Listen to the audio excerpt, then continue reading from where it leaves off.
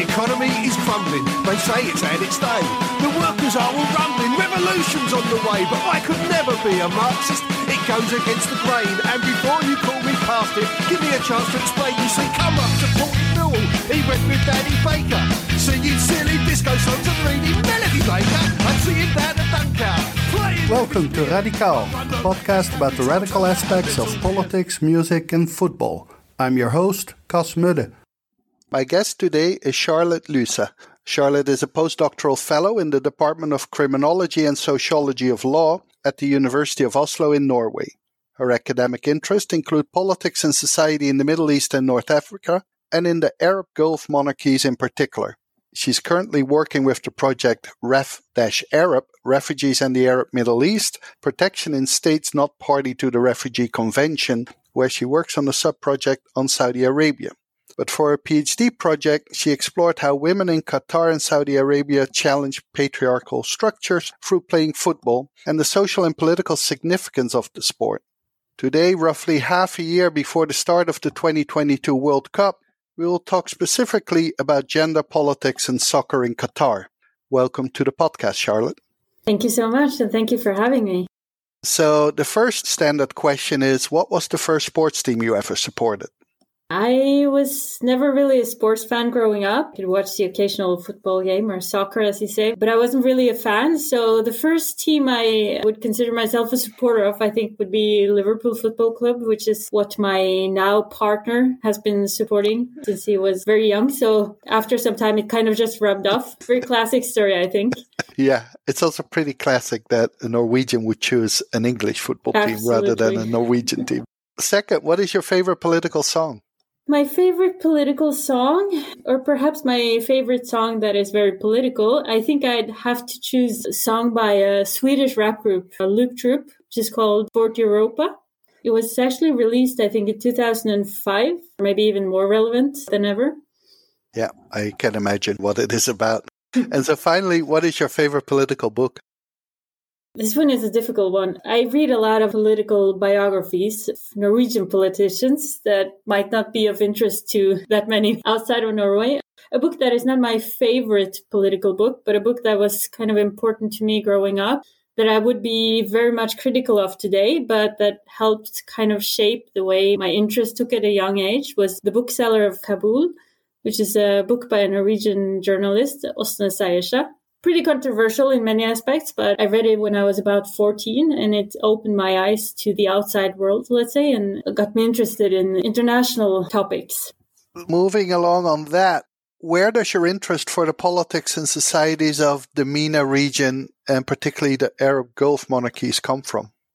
It's also a good question. I mean, when I was younger, I was interested in politics and got interested in more international politics, and being young at a time where both issues related to the Palestinian case and also the invasion of Iraq was very much up on the agenda. I think myself and many others growing up at the time got very interested in the Middle East and the politics of the Middle East. So I did year abroad at AUC in Cairo when I was doing my bachelor's degree. Mm-hmm. And since that, it just kind of developed. And when I got into my master's, I started to be more interested in the Gulf region, particularly because it's such an important actor in the Middle East, but also globally, but pretty understudied. So I did an internship in the Norwegian embassy in Riyadh during my master's. And from there on, it was kind of just never looked back. Right. So talking about your master's, your MA thesis was on, and I quote, the 2020 World Cup in Qatar as a foreign policy tool, end of quote. Can you tell us what you mean by that? Yeah, so what I did for my master's, well, it actually started when I was in Cairo as well, because that was in 2010, which was the year of the World Cup bid, and the commercials for Qatar 2022 was all over. So it kind of seemed as a puzzle why this very small country wanted to be the host of the World Cup. Now, of course, we have this whole discourse about sports washing and all of this that wasn't as present during that time. So I wanted to look into the politics of sports in Qatar and see what was the motivation behind this. And my argument is that when analyzing these kind of efforts at developing sports on a very top-down level, in Qatar since the start of the 2000s, and seeing this in relation to foreign policy goals at the time, that the World Cup and much of the politics of sports in general is very much part of the same foreign policy strategy. Qatar is a very small country, a very small and very rich country, kind of needs to look beyond its immediate neighborhood for allies internationally and then use sports as a way to kind of distinguish themselves from other countries in the region and build bonds to European countries, but also other countries and actors globally. Right. Now, sports washing is, of course, not unique to the Arab Gulf monarchies, but it's particularly pronounced there. Some of the biggest clubs, soccer clubs, are largely owned by Arab Gulf monarchies, from Paris Saint-Germain to Manchester City, and more recently, Newcastle United, and possibly in the near future, Chelsea. Obviously, they have a lot of money, but so do a lot of other people in other countries. What explains this particular interest in sports in general and soccer in particular? I think it's a difficult question to answer very absolute. First of all, football is very popular in the Middle East region. Many places, of course, but perhaps particularly in the Middle East region, or perhaps that's my bias talking, but there's a lot of individuals who are very engaged in football. And then I think we have to distinguish between individuals investing in sports team and what is the case for, in particular, PSG in Qatar and Saudi Arabia and Newcastle, which is the state investment, which is something kind of different again. I mean, some other actors might be closely affiliated with the state, but in the case of PSG and the Qatari investment, it's fully state-led. And I think the reason why this might be easier for countries such as Qatar or Saudi Arabia is, of course, the wealth. But I think also the authoritarian nature of the regimes is relevant in this aspect because there's not a democratic system that kind of like approves these investments. There's not a public to be consulted in a way. So that might be one aspect that can help explain it. Another one is also, I think, in the case of Qatar, they were looking for something that would distinguish them from its neighbors, kind of like creating a specific Qatari brand that was very much related to sports. And other states might have seen this and thought it was a success, or at least partly so. Right. Now, talking about the public, does sports washing also have a domestic angle? Do these countries and individuals also hope to achieve something in terms of domestic politics? I think it might have. Considering the World Cup and the final will be played on the Qatari National Day, I certainly don't think that's a coincidence. So definitely, in some aspects, there might be a domestic motivation as well, also related to health and keeping the population active and engaged in sports and physical activity more broadly. I think this is a lesser factor in the case of Qatar than many other places because the Qatari politics of sports is so much externally oriented. It's very much focused on international events. It's very much international at its core. While considering Saudi Arabia, for instance, I think it's a wider kind of approach to investing in sports, even though it's largely state-led these recent years as well. I think hosting competitions, for example, inside Saudi Arabia would also make a lot of sense from a domestic point of view because they have a large population and many individuals in Saudi Arabia have a decent amount of money to spend on leisure. But this part of the population has for many years traveled abroad to watch sports or to watch other entertainment. And there's a very much outspoken priority or strategy from the government to convince these people to spend this money inside Saudi Arabia instead of outside. So that's one aspect that might also be explained by the domestic situation. Now, you have written an article on football fandom in Qatar, arguing that it is globalized yet local. What does that mean? This is a fun one because I think when I first went to Qatar, starting to work on the topic of football, I hadn't really considered Qatari football fandom as something very present. There's an argument often that there's no football culture in Qatar, but when I started talking to people about football, I found that there was a lot of support for the local teams as well, and people had a very strong idea about the Qatari football that I didn't ask about, but often just came up in conversations. And so you have this Qatari football, which is the top-down part of Qatari football, which is the state-led investments, the World Cup, global investments, the hiring of foreign football stars. And then on the other hand, you have this very locally founded part of the Qatari football, and part of the Qatari League, where people inherit the support for a club from a family, like we know from elsewhere, but also how the support for the club is often talked about in a way with linkages to not just family history, but also to tribal structures in Qatar. So you have this kind of duality where you have the support for the Qatari football clubs is very much connected to the local, very specific cultural, tribal bonds. And on the other hand, you have this very global aspect of the state-led initiatives in football globally, and also the support for teams elsewhere, but also the fact that the very start of football in Qatar was related to the British oil companies and the British workers teaching football to their Qatari colleagues. Right, as in so many other countries. Exactly. There was British expats. You've already touched upon this. There is often an assumed relationship between international investments or events and domestic sport. But at the same time, I often look at the huge interest in countries like Ireland or Norway or even the US for international leagues, particularly the Premier League, holding them back. I mean, as said, it was interesting that you mentioned an English team rather than a Norwegian team. How does that work in Qatar? Has all of this investment in these international events and foreign clubs, has this helped or harmed domestic soccer? I think there's two sides to that as well. When I spoke to football supporters in Qatar and interviewed football supporters in Qatar, there would be kind of an ambivalent attitude to these developments. So on the one hand, you had a very support for the arrival of international stars and also events to Qatar and as part of the Qatari football. But on the other hand, there was a criticism, especially regarding the money and the financing of the club. An argument along the line of football not belonging to the supporters anymore, or kind of being held captures by a political elite or a financial elite, which is recognizable in many contexts in the world. And also you would encounter people who would say, going to the stadium is not very much a big thing. You would often see pretty empty stadiums in Qatar, even in the big games. Some of them are more popular, but usually. And you would encounter people saying, why should I go to the stadium and be stuck in traffic and wait for so long when I can watch football at home? And especially if I can watch football of much higher quality than what I will find in Qatar.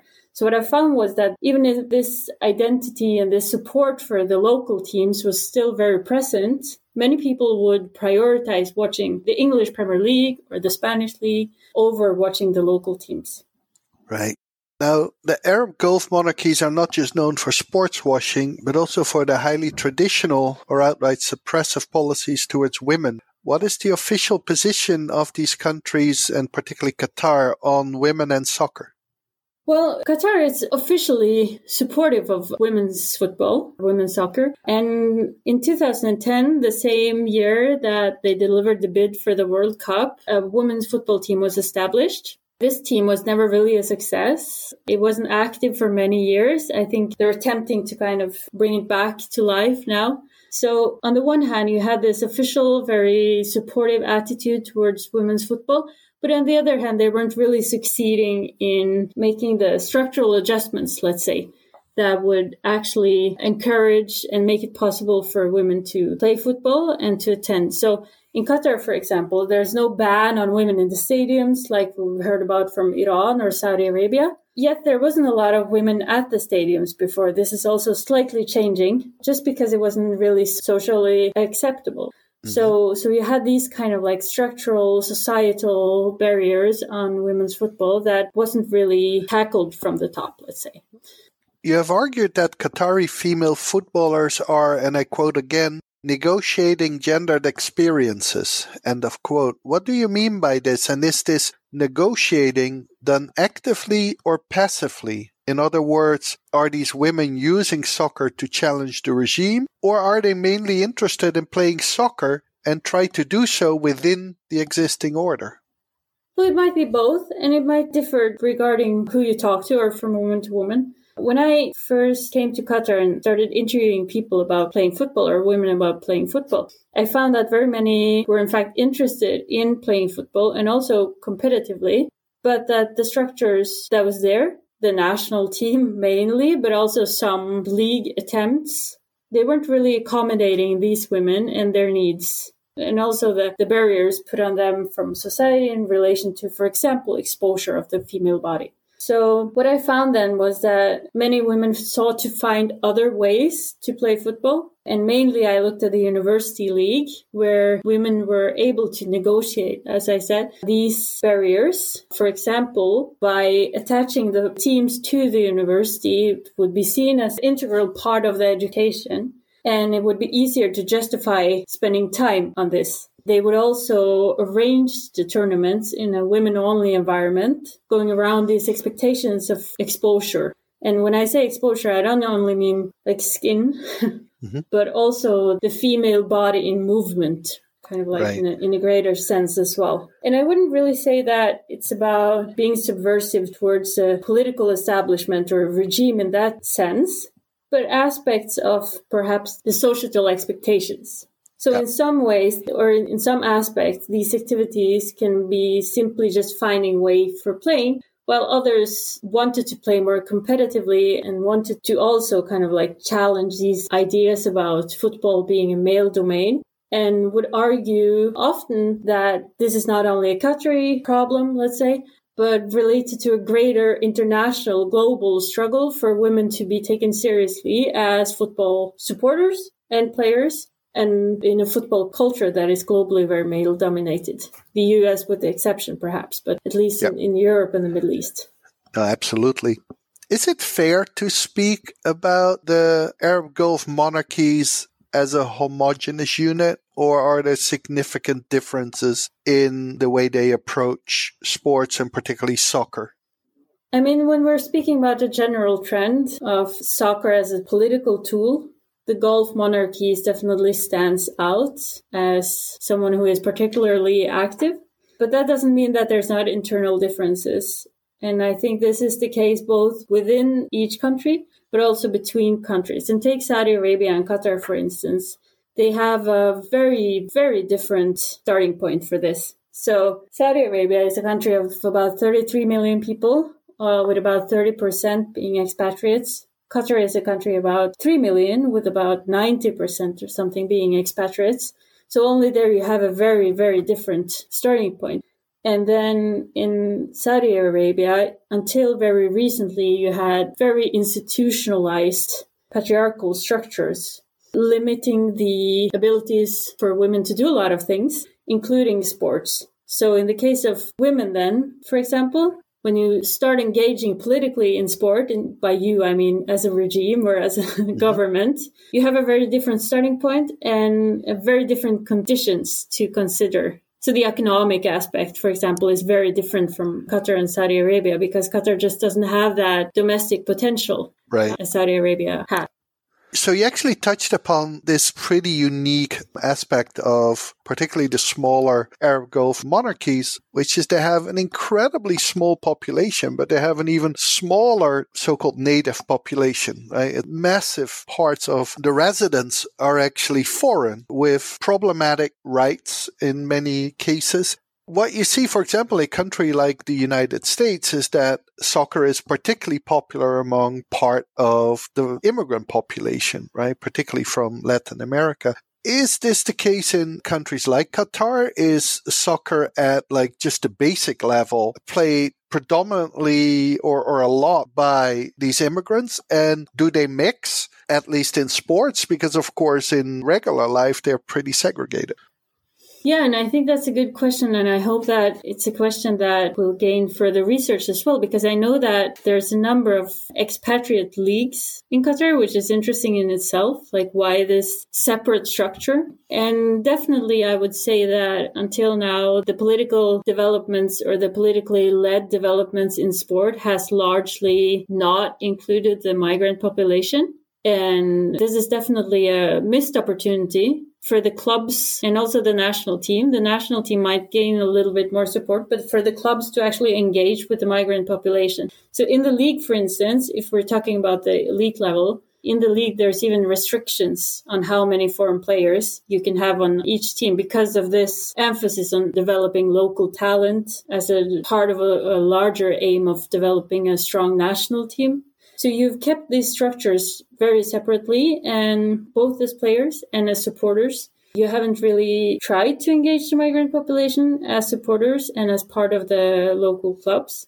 to some extent, you have targeted potential elite players from the migrant population because they're more easy to naturalize and to get accepted as players from the national teams because of the strict regulations. Right. But in general, I would say that it's not, at least not successfully integrated.